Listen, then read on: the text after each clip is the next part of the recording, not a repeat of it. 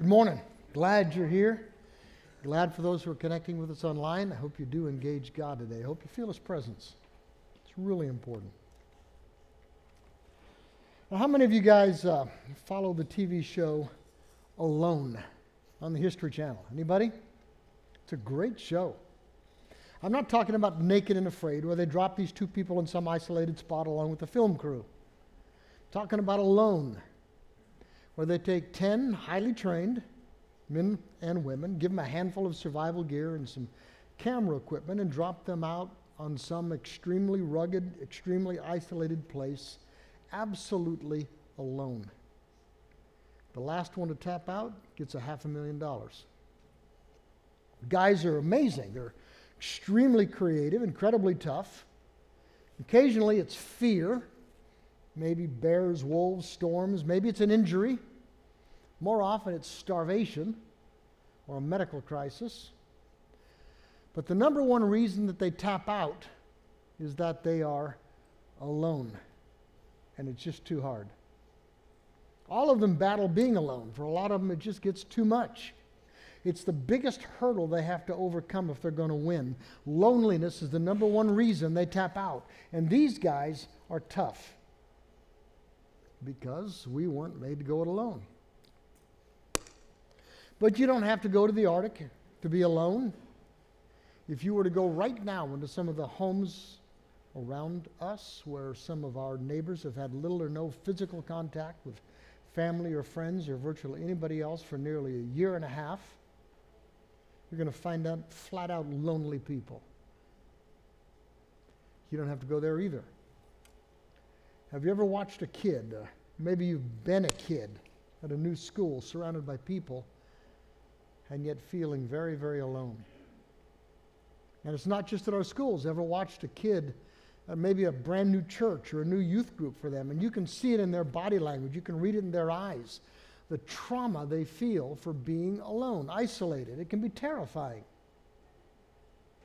And it's not just kids. Have you ever felt intensely alone in a crowded room? Because everybody else seems like they fit in and everybody else seems to be engaged and you're not. Have you ever looked around and seen someone with that body language, that look in their eyes? In this room, maybe out in our foyer, surrounded by us. Guys, they're here. And they are dying for koinonia. What's that? Because we were made by God for koinonia. We're going to get there. Now, I know that right now around us there is this fascination for contactless living. Contactless banking, contactless shopping, contactless pickup delivery, contactless offices and schools. Don't touch, right? Be safe. Well, I dare you to Google touch starvation or touch deprivation and read about its effects on us. They're powerful. Did you know that touch starvation leads to increases in stress, anxiety, and depression? Did you know that when people are touch starved, their bodies release this hormone called cortisol, which increases the heart rate, the blood pressure, the rate of respiration, and your muscle tension? It also suppresses the digestive system and the immune system. It causes problems with sleeping. It intensifies the dangers of nearly other major disease that you're going to suffer from: heart attack, diabetes, hypertension, asthma.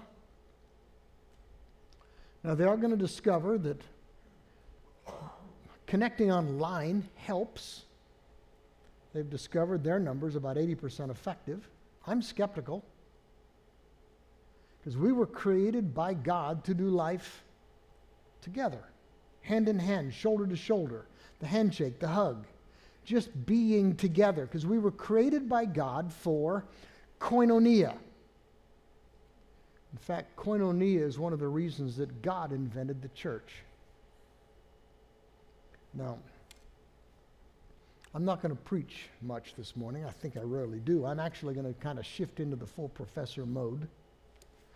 I'm just going to try to teach what the New Testament teaches about connecting together as Jesus followers. So I'm going to be breaking some pretty big preaching rules this morning, but I'm going to justify it by calling it teaching, not preaching.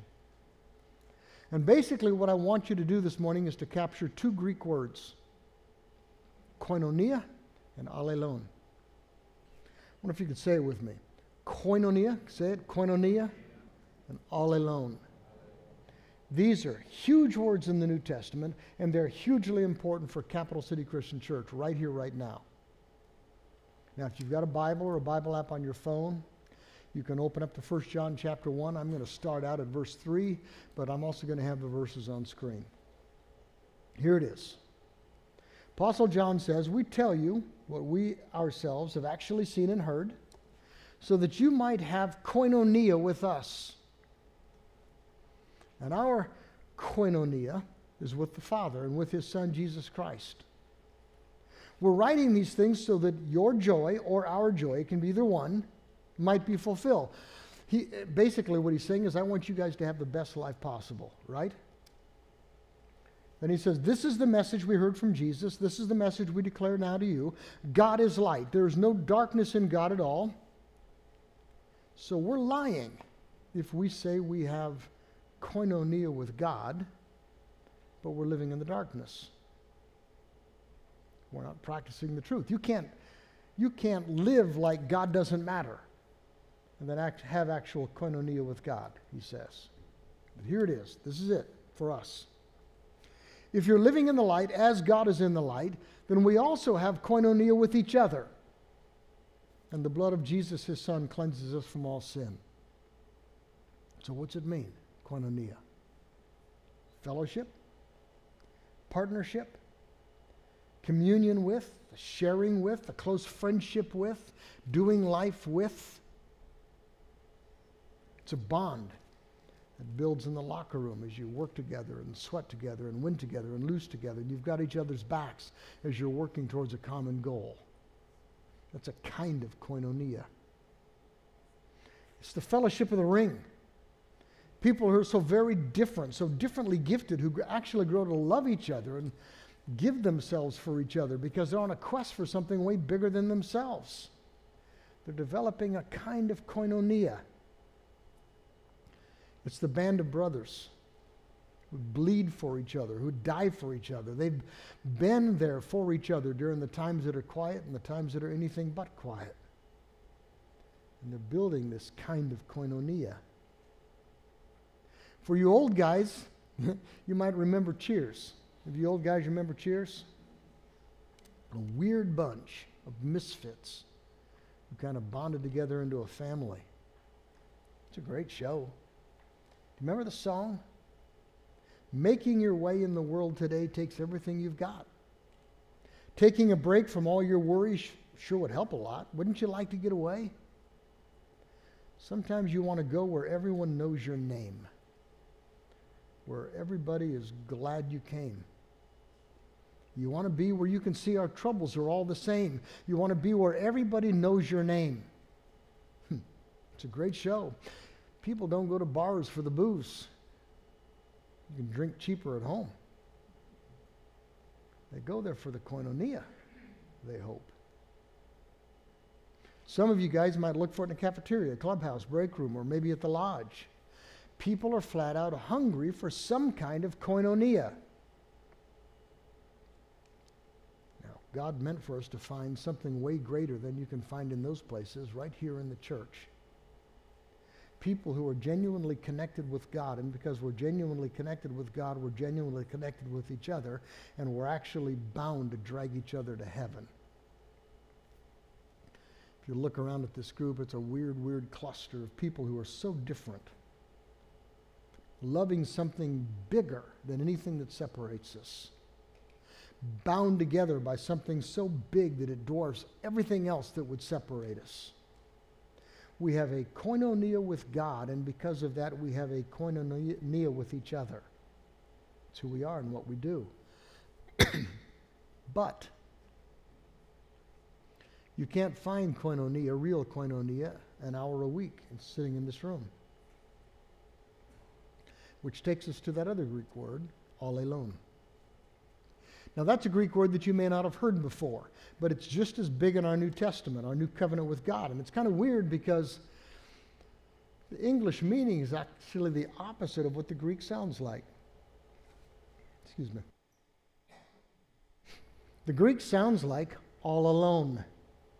All alone. In the Greek, it actually means one another. Doing life with one another. It's just the opposite of what it sounds like. This word all alone is used 100 times in our Greek New Testament. 46 of those times it's a command, it's an imperative, it's a mandate from our God. If you're going to be a real Jesus follower, you've got to engage in these one another's. These are part of it. In fact, this is how we koinonia, God's way. Way more than just looking at the back of each other's heads for an hour. Now, 4 of these all alones are do nots. These are things we don't do because we're Jesus followers. We don't slander one another. We don't grumble against one another. We don't pass judgment on one another, and we don't lie to one another. These are mandates. As a Jesus follower, you don't do this stuff to one another. Let me ask you a question. How would you like to be part of a family, any kind of a group, that actually tried to live just that much out? I mean, no slander here, no lies here, no judgmentalism here. You can trust each other because we're family, the family of God. But most of the one another's are do things. They're things that we actually do for one another, and they're way beyond what we can do in this room. I'm not going to try to give you all of them. There are too many. I'm just going to give you a sampling. I'm going to group them into 5 groups. Group number 1. Some of the one another's, some of the all alones, remind us that it's not about me and it's not about you. We're family. It's not about me, it's not about you. We're told to honor each other above ourselves. Just a couple. Have equal concern for one another, equal concern. You're just as concerned for the person next to you as you are for yourself. Honor or accept one another in the same way that Christ has accepted you. Honor one another above yourselves. Above yourselves. Submit to one another. Actually do that. In other words, and you know it's true, it should be true in a family, it's not about you. It's not about you. Your one another's are just as important to you as you are. What they need, what they want, is just as important to you as what you need and what you want. These are mandates, guys. This is how we live out our koinonia. We don't look down on each other. We lift each other up. How'd you like to be a part of a family that actually does that? Number 2, some of the one another's tell us not just to talk the talk, but actually to walk the walk, to actually live it out, to do it, to serve one another, put our love into action. Listen to these, they're powerful. Serve one another in love. Actually serve one another. Bear one another's burdens. Every one of us is going to need a little of that at some point in our life. That's what family is for. Offer hospitality to one another. I'm telling you guys, this kind of stuff cannot be done an hour a week on Sunday mornings. This is not about tolerating each other just a day a week. This is about Christ-driven 24/7. How would you like to be a part of a family that takes this stuff seriously like God means us to? Where we actually do serve each other, where we actually do bear each other's burdens. Number 3. Some of the one another's tell us to make each other better. It's not just serving one another. It's not just honoring one another. We actually try to make each other better, stronger, tougher, more faithful. We don't just have each other's backs. We push each other to be more God-honoring. We build each other up. Listen to these. Always aim at those things that bring peace, and always aim at those things that help strengthen one another. What's going to make your brother or sister stronger? See, it's my job to do what I can to make you stronger, more faithful. Your job is to help me to be stronger and more faithful. We do this for each other. Or encourage one another and build each other up. And can you imagine, it says encourage one another, if we just replaced half of our words of criticism with words of encouragement? hear way too many words of criticism. Heard it from some of you guys. Way too many words of criticism. How about words of encouragement? I know there is such a thing as constructive criticism, but that's not most of what I hear. Or that one. Think of ways to motivate one another to acts of love and good works. Spur one another, the NIV says, towards love and good deeds. And I know sometimes we get impatient with each other because we think not everybody is trying to love each other and doing good. Maybe some of that's on us because we're not spurring each other to love and good deeds. Our job is to make each other stronger, tougher, more faithful. How are you doing at that? What are you doing to make each other, your one another, stronger, tougher, more faithful in Christ? 2 more. Guys, take this seriously. They're all directed to every single one of us. We're supposed to honor our one another's. We're supposed to serve our one another's. We're supposed to strengthen our one another's. And I'm going to take a word and I'm going to make it into a verb. We're supposed to grace our one another's, to grace each other. You'll see what I mean. James says, confess your sins to one another and pray for one another. Confess your sins to one another. In other words, if you mess up and you hurt somebody, own it. Just admit it. Confess your sins. Make it right. Come on. And then Paul says, this is the toughest, forgive one another. Just as God in Christ has forgiven you. In other words, in this family, in this koinonia, there are not supposed to be any grudges. We're not supposed to cancel each other. There's no hate.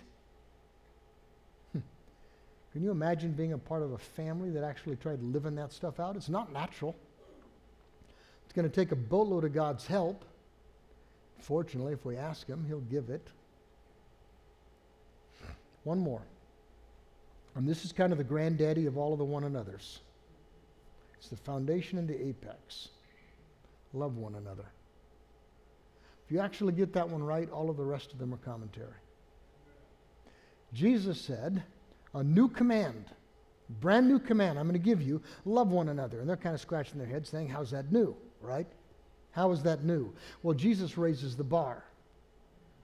He says, as I have loved you. In the same way that I have loved you, with the same kind of love that I'm showing you, he says, as he's on his way to the cross to die for them.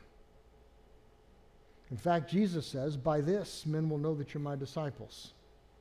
This is the marker that's going to identify us, not by how much we know about God or not by how much we're separated from the world. He says that we're going to know that we're Jesus followers because we've got this weird, extraordinary love for one another. It shouldn't happen, and it's going to blow their minds. It's going to be contagious. I'm telling you guys, if you try loving one another with this kind of love, then you will experience real koinonia, and so will they. These are mandates. In fact, this love one another command is found 13 times in the New Testament. The Apostle Paul says, let no debt remain outstanding. Pay your debts, except one debt, which you'll never pay off. Love one another. The Apostle Peter said, listen, guys, love one another deeply, from the heart. This isn't just a game. Don't blow it off. John says, because God loved us, we ought. We ought to love one another. Who do we owe? We owe him to love one another, he says. Honor one another. Serve one another. Make one another stronger. Grace one another. Love one another. Now here's the deal. This is huge. Maybe you've been part of a good, healthy church family for a while and you've actually seen this koinonia in action. You've been part of one of these all alone groups. Genuine band of brothers, people doing life with and for each other. In fact, there are people in this room right now that are experiencing right here, right now at Capital City, these two things, koinonia and all alone. But did you know? Did you know that there are people sitting next to you that need a taste of it right here, right now. They've never tasted it before, and they're hungering for it. And did you know that some of them look at some of us as self-absorbed, snobbish jerks? Did you know that sometimes a person's loneliness is intensified when that person is surrounded by people who are not lonely? Everyone else seems connected, but I'm not. All their handshakes and hugs, all of their chatter and laughter, their koinonia intensifies the loneliness that I feel. Have you ever been there and felt that? I've seen it. Did you know that there are times that people have left this room, people who have left our foyer, and they have wept, overwhelmed by a sense of their loneliness? Did you know that probably more people come to a church family looking for friendship, for connection, for koinonia, than for any other reason? Now, we hope to take it deeper than that. We hope to show them koinonia with God. But what they're hungering for, what they're looking for, is a reflection of how God made them. We need to be touched. We need to be listened to. We need to be valued. We need to be loved. We need koinonia. We need all alone. God created the church as a place where those needs can be sated. Bottom line, guys, I'm going to challenge all of us. We don't want to be self-absorbed, self-satisfied, snobbish jerks. It's not just about my experiencing koinonia. It's not about my enjoying some of those one another's. It's about inviting others in. Did you know that those who are flat out lonely are usually not strong enough emotionally to make the first move? It's too scary for them, too risky. It's our job to notice. It's our job to care. It's our job to act. It's our job to move towards, to include, to befriend, to love those that God brings alongside. Guys, one of the things that made the earliest Jesus followers so contagious was that koinonia. And that's one of those things that's going to make this place, this family of God, this band of brothers and sisters so contagious. We're not here to judge each other, to cancel each other, to segregate into tribes. Because what holds us together is infinitely bigger than anything that can separate us. Guys, listen, this church is supposed to be filled with people who are radically devoted to God and irrationally devoted to each other. Are you willing to be part of that?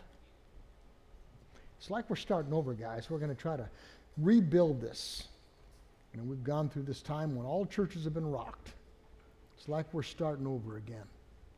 Will you build a church family? Help us build a church family where we're radically devoted to God and irrationally devoted to each other. That's our goal, isn't it? Just a moment, we're going to sing a song. Guys, if any of this is nudge, if God is nudging at your heart and you need to make him the king of your life, we've got an elder back there in the prayer room. Go back and talk to him. I'm going to hang out down here somewhere, probably right over there for a moment. Vern is right here. Come down and talk to one of us. If you want to join this church family, come on down and talk with one of us. We're going to sing this song right now. Let's stand. And guys, this song that we're going to sing, make it a prayer to God. Actually sing this song to God. Let's stand together.